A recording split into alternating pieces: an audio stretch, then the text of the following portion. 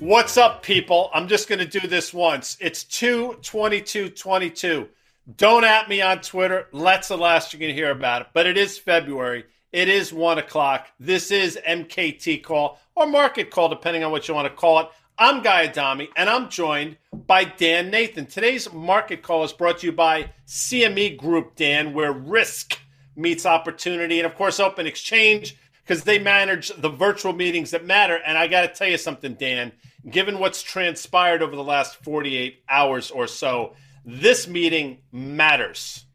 No doubt about it, Guy Adami. I mean, listen, I've been talking about this stuff, and I got to give you a lot of credit. I mean, you really, for Market Call viewers over the last few months, you've been kind of eyeballing some of these geopolitical events and really kind of just suggesting that these could be some of the things that I think most importantly exacerbate some of the issues that we've seen throughout the pandemic as it relates to supply chains, as it relates to commodity and input costs, that sort of thing. And so it was very important to have this on the radar because right now we are seeing some of those things. You've also been calling for 2% yields. You've been calling for $100 crude oil. I think you're kind of like Nostradamus over there here a little bit. But I think you and I kind of feel like now that we're here, now that we can agree that this wasn't really a black swan event, right? That we can start to kind of like parse out what we think happens among risk assets and markets. And the other thing I'll just say is, very sadly, I don't think anybody wants to see a war. I don't think anybody wants to see that sort of aggression and what might be a humanitarian situation. But as you say, we are charged to figuring this out, how it relates to markets. Yeah, and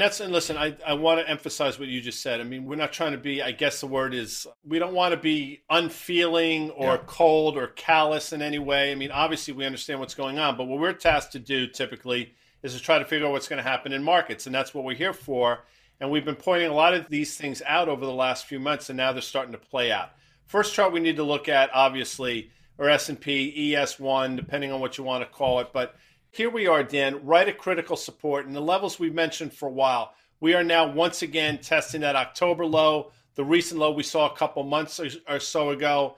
That, to me, looks like a little head and shoulders formation. You drew the lines, the support line's intact. It is critical, in my opinion, that we sort of maintain this 4,250, 4,300 or so level in the ES1. Yeah, just to be very clear, I ripped that chart off of our good friend Carter Braxton Worth, which usually joins us on Mondays, but we were off yesterday. Carter's going to join us tomorrow at 1 o'clock on the MKT, on the Market Call here. So he was highlighting this chart, and I think it was really interesting in the S&P 500. If you look at that range from the top of the head, the all-time high there up near 4,800, to that neckline, you have about a 550-point kind of area. And he was talking about on his video this morning on Worth charting about a measured move, right, Guy? And so you would take the size of that move to the upside and you put it down to the downside. And you know what's really interesting? You and I are just kind of dumb armchair quarterbacks. You and I were saying a couple weeks ago in Market Call, and we weren't even thinking about measured move, but 3750, the low end of this 1 year chart, that's where you probably go. There's not a whole heck of a lot of technical support when you look at this index. And then the other part about this, and you and I are going to talk a little bit more about this, I mean, they are losing some of the big market leaders here, it seems, one by one. And if a few of them that we're going to talk about in a second, if you lose those, the S&P 500 is clearly going to be below 4,000 at some point this year, and it's going to be in the throes of a meaningful sell-off. Right now, the S&P is down about 10% on the year, and we haven't seen a 10% down S&P 500 on a year since the throes of the pandemic in early 2020. No, and as counterintuitive as this may sound and as painful as it may be, I would submit it's probably the best possible thing that could happen to this market for the longer term if, in fact, we get down to that 3750 level, or even if it's just down to that 4,000 level, which we've talked about a number of times. You flush a lot of people out. You flush a lot of the weak hands out, as they say. I think it sets the market up for a back half of 2022, which could be really historic in terms of how quickly it goes back up. That's just my view. We've got to take a look at, obviously, the NASDAQ as well, because this actually, to me, is a little scarier than that prior chart, the ES1 chart, the S&P chart. And here we are seemingly through this level of support. And this is a chart that didn't make a new all-time high back in December when the S&P was. Yeah, I think that's really important. The S&P 500 made a new all-time high in January this year, so the NASDAQ never did, the NASDAQ 100 in particular. And one of the reasons why we used a 2-year chart here on the NASDAQ versus a 1-year of the S&P 500, it just shows you how far it's come from the lows. And one of the things that has been unique about the NASDAQ 100, that there's been about 5 or 6 stocks that make up nearly half the weight. And the most interesting thing to me, and you and I highlighted this a lot in November and December and early January, is a lot of those very heavily weighted stocks in the NASDAQ 100 made up a disproportionate amount of the gains of the S&P and the NASDAQ over the last 6 to 9 months or so. And Guy, you just mentioned something I think is really important. You said it might be the most healthy thing for the stock market if we do get overdone to the downside a little bit. And one of the reasons why you and I are inclined to think that way is that there's been an unusual amount of positive exuberance in the markets that were really benefiting from the fact that investors knew that the Fed was going to be easy for a long time. And I'm just going to hand the ball back to you on that, because all of a sudden, at some point over the last few months, investors don't feel that way. And it usually has to do right now, at least with what the Fed is willing or not willing to do as it relates to rates. Well, in terms of the Fed being your friend, in the context of the market, they were for 12 years. I don't think they are any longer for the foreseeable future. Now, the conversation is, and we'll be having for weeks to come, I'm sure, will the situation in Eastern Europe and then potentially a situation between China and Taiwan change the calculus? Will it put the Fed on hold? Will the 7 to 8 rate increases people are expecting this year be cut in half? We will see. I would submit that they should be going regardless. I can understand the other side of that argument, but what I will tell you is, if they pause for whatever reason, people might view that as bullish. I think it might be in the short term. I think it could be really bearish going forward. So I think the Fed's in this box now where the market's probably going to go down regardless, which, again, I don't think is necessarily a bad thing, Dan. Yeah, so we were talking about some of those market leaders, and we got to take a look at Apple really quickly here. And one of the reasons why is it's the largest public equity on the planet, $2.7 trillion market cap, and that's a 2-year chart. Also, you can see that really well-defined, uptrend really since late 2020 here. And the stock's been volatile. I think it's really important to remember, if you go back and look at January, February of last year, the stock had a 20% peak to trough decline. It had another, dip later on in the summer here. But right now, the stock is only down 10%, Guy, from its all-time highs made in early January. You look at that 200-day moving average down there at 151, and you basically almost called it to a T in January. You thought it would get back to 156, 157, which was that kind of breakout level from late last fall. It did do that. It reversed that on that day, January 24th. But the stock seems to be levitating here, and it seems very simple. If we were to get a little ugly here in the market, and today doesn't feel great. I know overnight in the futures it was trading down about 2%. We closed, we opened the day like flattish or so. At some point, Apple's going to join the party here. We're going to see that in some other big names likely, and you're going to be touching that 200-day moving average, possibly threatening that uptrend that's been in place for a year and a half. And that's probably the thing. When you get that sort of move, that's when you get this washout in the NASDAQ and the S&P 500. We've seen it before, though, Dan. In terms of Apple, we've seen moves like this before, and people think it's unprecedented for Apple to sell off. The reality is it does happen, and that 151 level or thereabouts, which is where that lower trend line is going to come in, that uptrend line, that's probably not a ridiculous place. Now, you say relative strength. You can understand what's going on here as people flee some of these high-growth names. They want to stay in the market, and they find some safety, perceived safety, in the form of Apple. Maybe they're right to do that, but to your point, this could be the last man standing. And if the NASDAQ were to sort of take a leg lower, Apple won't be spared. One of the things we need to talk about, though, obviously, is what's going on in the energy market, because it's pretty, I don't want to say it's historic because it's not historic, but the move has been pretty significant since those lows we saw in late November, early December, on the back of a number of different factors, not least of which was the arrival of the Omicron variant here in the United States. Well, oil's gotten it all back, if not more, and here we are. Now, oil approaches $100 on threat of Ukraine war. That's the Wall Street Journal. Okay, I get the headline. I think it's a bit of a lazy headline because, quite frankly, this has been in place for months prior. Now, I think a lot of people have been talking about the potential for this to happen between Russia and Ukraine, but now it is. I think it's easy to blame this, but the reality is, Dan, I think you would submit as well, that the fundamentals for this have been in place long before. Yeah, they have. I mean, maybe the demand thing, people have been pointing to the fact that we're going to see a global reopening after the pandemic, after this artificial closure.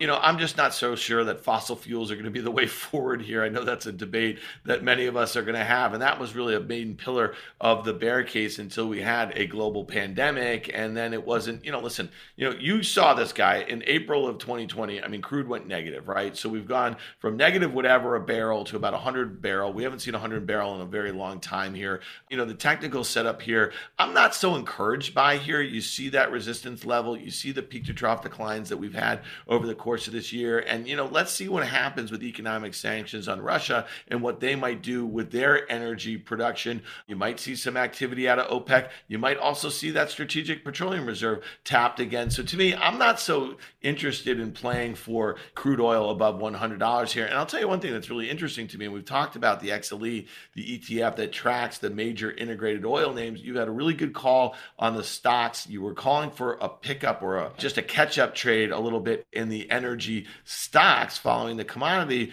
I look at that move, though, and I see a breakout of that consolidation that's been in place, let's say, from early last year. And I'm not so bullish on that guy. You see that little flag that's forming, but you also see this very, very steep uptrend that's been in place since the end of December here. I look at that 200-day moving average all the way down there at 55. I look at the fact that Exxon and Chevron make up, 40% of that ETF. And this is not one I want to play. I'd rather play for a move back towards 60 in the XLE, which was kind of that breakout level from, early January. I think that's exactly right. I mean, you're talking about when we start talking about standard deviations away from the 200-day moving average, which is effectively where we are now. 200-day comes in around 55.5. Here we are at 68 or so. That's significant. And I think you make a great point. This uptrend, which is intact, could easily be broached, and a close below sort of 67. And I will tell you that $60 level, which we saw in late January, is definitely on the radar screen. And this could absolutely be one of those buy the rumor, sell the event type of things. And the same thing holds true for the OIH, which is another chart that looks great. But if you look at it real quick here, Dan, we're at the upper end of the range in terms of this one. So slide it early, as they say, because I do think we have an OIH chart. If they apparently we'd up, I guess we don't. Sorry, that's my bad, Dan. Back to you. Well, let's talk about this a little bit with the energy trade, because one of the things that, obviously, if you've been in the markets long enough, you kind of remember the last time that the Fed was in a rate, tightening cycle here. And that was, years after the global financial crisis. I think in 2014, 2015, they started to taper bond purchases. They started to signal that they were going to raise kind of methodically interest rates by a quarter basis points. It's kind of like what we've seen over the last, let's say, 6 months or so, at least that this Fed, the way that they've been signaling. And one of the things that I thought was really interesting, and we're going to talk about the dollar, but the dollar started to rally, rates started to rally when we saw that, and crude oil got hit. So, some of those supply-demand dynamics are going to be really important to kind of evaluate. But, guys, let's talk about rates here, because we have this CME Fed Watch rate tool here, and I think this is a really interesting one. You and I kind of track this one fairly closely, and I think, CNBC had an interview with Jeremy Siegel. He's a professor over there at the Wharton School at University of Pennsylvania, and he was talking about the Fed, really more focused on fighting inflation and what that means to the U.S. economy. And I think you just touched on that relative to the situation with a dust up in Eastern Europe here. And, I think what you would also agree with me is that whatever goes on with Russia and Ukraine, for however long it goes on, we're likely to see inflationary pressures increase as it relates to energy and just supply chains and that sort of thing. And right at a time where a lot of us thought maybe we'd be kind of getting by this sort of thing. But the Fed tool over there at the CME is now suggesting that when the Fed meets in March, it's going to be a 63-ish or 67% chance of only a 25 basis point hike. Last week, I think that was getting close to, 50-50 or so. It's interesting in terms of people were looking for maybe a 50-point hike. I mean, that's obviously, for a lot of people, that's off the table. I'll say this. I don't typically agree with Jeremy Siegel. This time I do. I think the greatest risk to our economy here in the United States is not what's going on in Russia and Ukraine. It's what's going on in terms of inflation. So for the Fed to change course again over fears of what's happening in geopolitically overseas, I think would make a mistake, because the inflation picture is only going to get worse. So I think that Fed tracker tool is really interesting. I still think the Fed needs to stay the course, which takes us to 10-year yields. Now, one thing I've said for a while, as you mentioned, I thought 10-year yields would go to 2%. And I thought if we were to see a precipitous market sell-off, which we seemingly are on the verge of now, you would see a flight to quality in the form of bond yields. In other words, TLT would go higher, 10-year yields would go lower. And to a certain extent, that's what we're seeing. I've also said that I thought in terms of 2s, 10s, that spread, I thought we'd see 30 basis points, and I thought we'd see them in the form of 1.5% in 2-year yields and 1.8% in 10. Well, you got the 1.5%, and I got to tell you something, Dan. I think we actually might see that 1.8% in terms of the 10-year.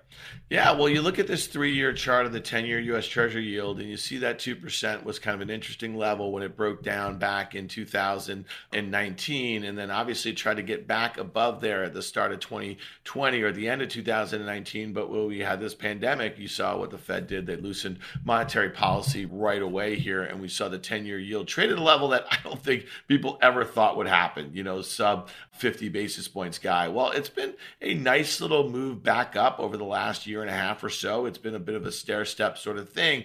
And you look at this chart, you say, all right, we're back at that 2%. That's a psychologically important level. And then you throw in this geopolitical stuff and the safe haven propensity that investors have towards buying U.S. Treasuries, well, that could mean yields go lower. I look at that move that we had in a very short period of time, in about a month and a half, from about 1.4% up to above 2% here. And I say, all right, maybe we get a retracement back to that uptrend. You see the 200-day moving average there at 151. You just mentioned the TLT. Let's go to that here. That is the 20-year U.S. Treasury ETF. They don't have a 10-year U.S. Treasury ETF. So we'll look at this one. Look at that over the last 2.5 years, guy. You see that where it just bounced off of near 135 has been really good technical support here. So the price of the bond, the ETF, is going to act in inverse to the yields. And if you expected 10-year yields to come back towards 1.5% or so in the next couple months, you might see the TLT back near 145 very quickly and possibly as high as 150.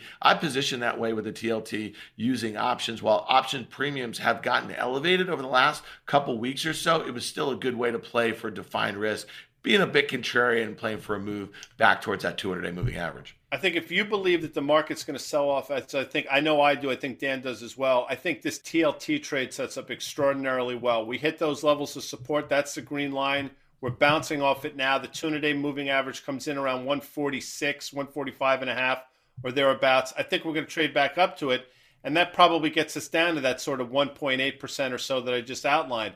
By the way, if that were to continue to go, if we saw the TLT continue to rally, I think that would be really interesting in what it will mean for the yield curve, which I don't think 2-year yields are going anywhere at 1.5%. And if we were to start to trend back down to 1.5%, a flattening yield curve in terms of 2/10s, I think I know what that means for the market, Dan, and I'm quite certain it's not particularly good. Well, and then there's subsectors in the market that wouldn't be particularly great. One of them would be banks. And we know that, some of the major money centers reacted very well when we saw the yield curve kind of steepening a little bit over the last few weeks. And so to your point, if it were to get a bit flatter, that wouldn't be great because we did see money rotate into some of the financial stocks, particularly banks. Guy, I'll just say this, you just mentioned that, you and I think that the market sells off from here. One of the things I think is interesting about a lot of investors who are new to the market, at least the stock market over the, let's call it the last 5 to 7 years or so, is that they got very used to just BTFD. You know what that means, buy the dip. And part of that was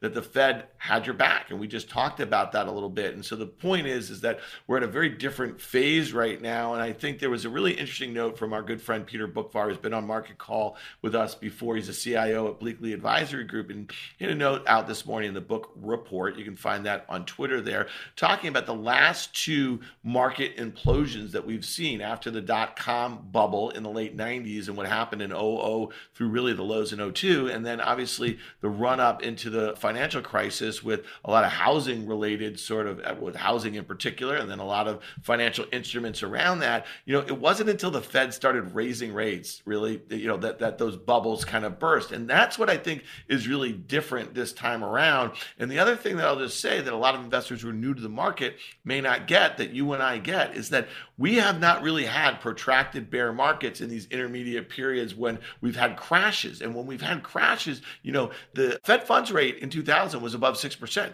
The Fed funds rate in 2007, when the market topped out, was above 5% here. Where did we get in 2019? The Fed funds barely got to 3. It didn't get to 3. It got to what, 2.5 or something like that. So that's what's different about these sorts of periods. So for us, I think the idea of a market sell-off, you got to be patient here because time is the thing that fixes a lot of these ills. Liz Young's talked about it. We've had a number of people that have mentioned, I think Mike Wilson as well, talk about we've gone from a buy the dip mentality. I don't know what the F was in that BTFD, but I'm sure I can figure it out, to sell rallies. And I think that's exactly right. I mean, today, if you learned anything today in a nutshell is exactly that. Market went unchanged to slightly higher on the day, and then people sold into it very aggressively. You see where we are now. The other thing you have to look at, because this is sort of the linchpin of everything, Dan, is the U.S. dollar. And I'm not certain what to make of this thing. I will tell you I could see a scenario where the dollar rips from here, north of 100 in terms of the DXY, and I can see a scenario where we trade down to the 200-day moving average.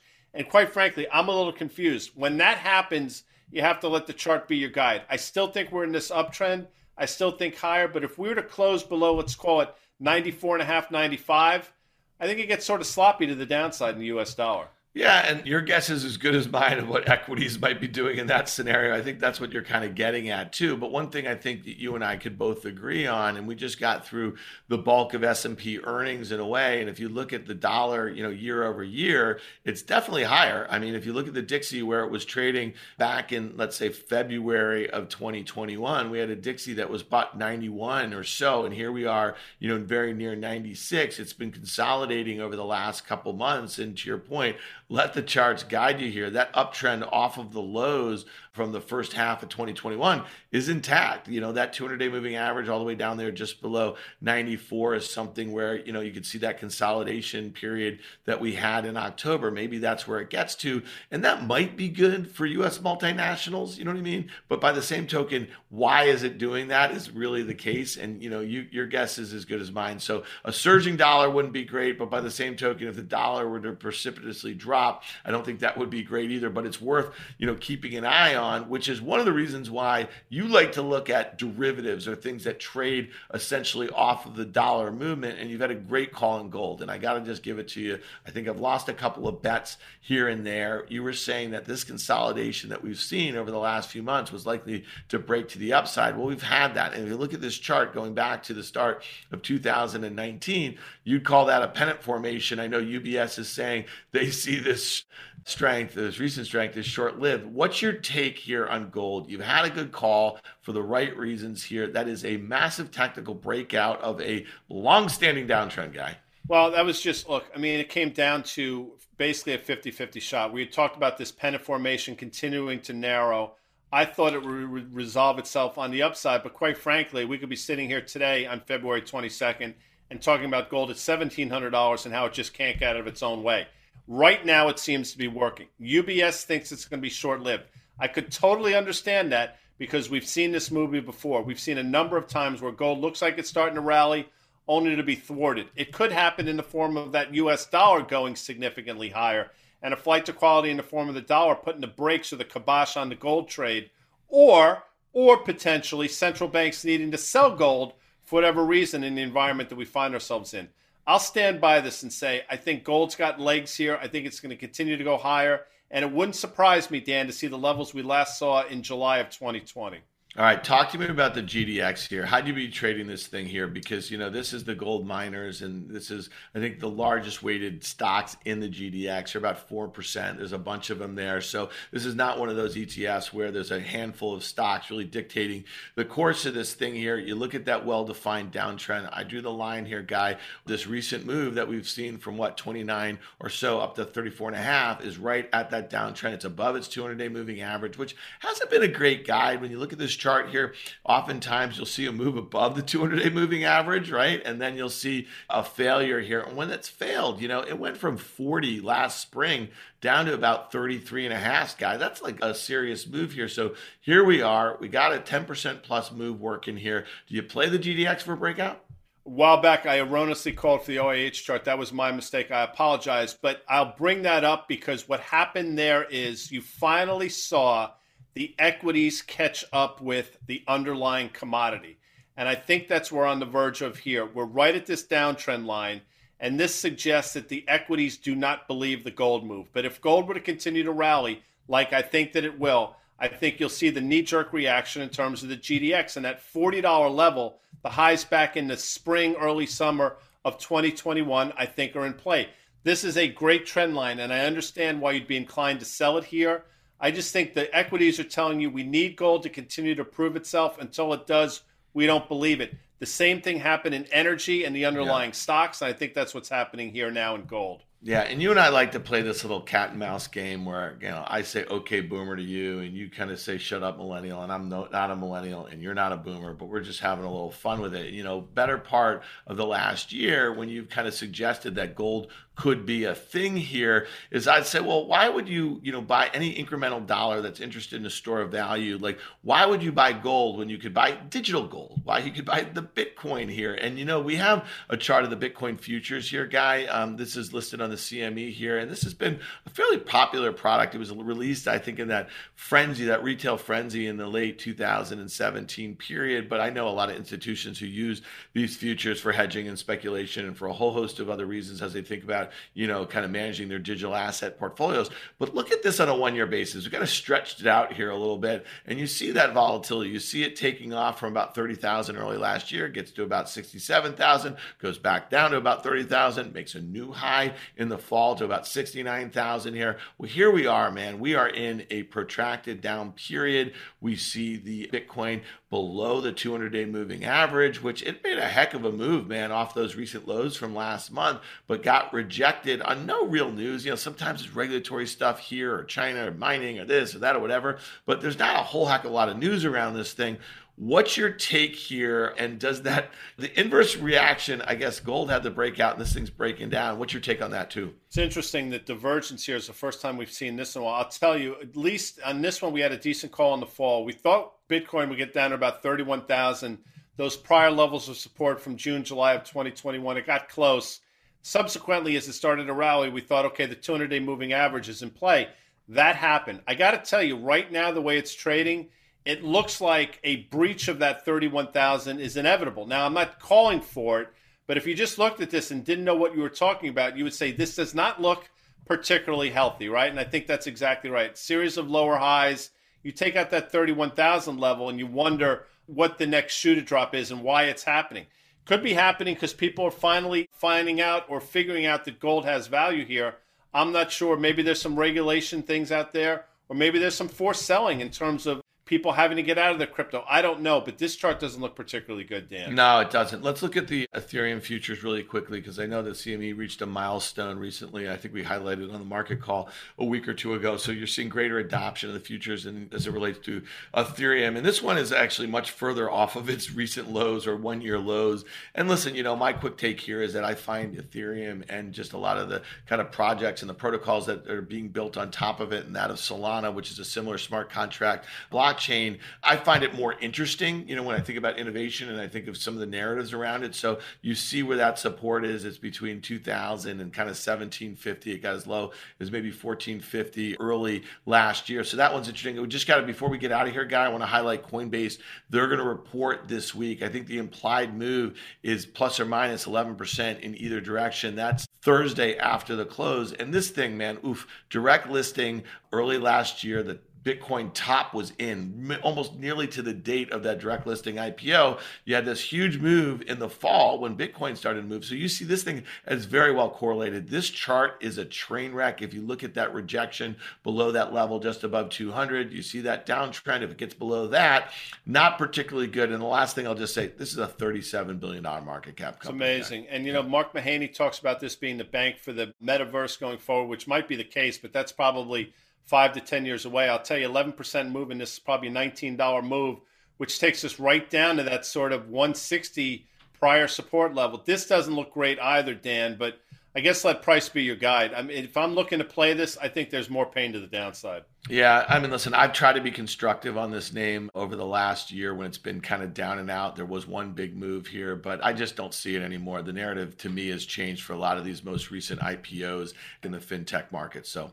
there you have it. We talked about putting 30 minutes on the clock. If I didn't, I apologize, but that's what we typically do, and we're going to be true to that, Dan. That is today's market call. Thanks to our sponsors, once again, CME Group and Open Exchange. If you like what you saw, and we sure hope you did, tune in tomorrow at 1 p.m. We'll be joined by Carter Braxton Worth. We'll see you then. See you then.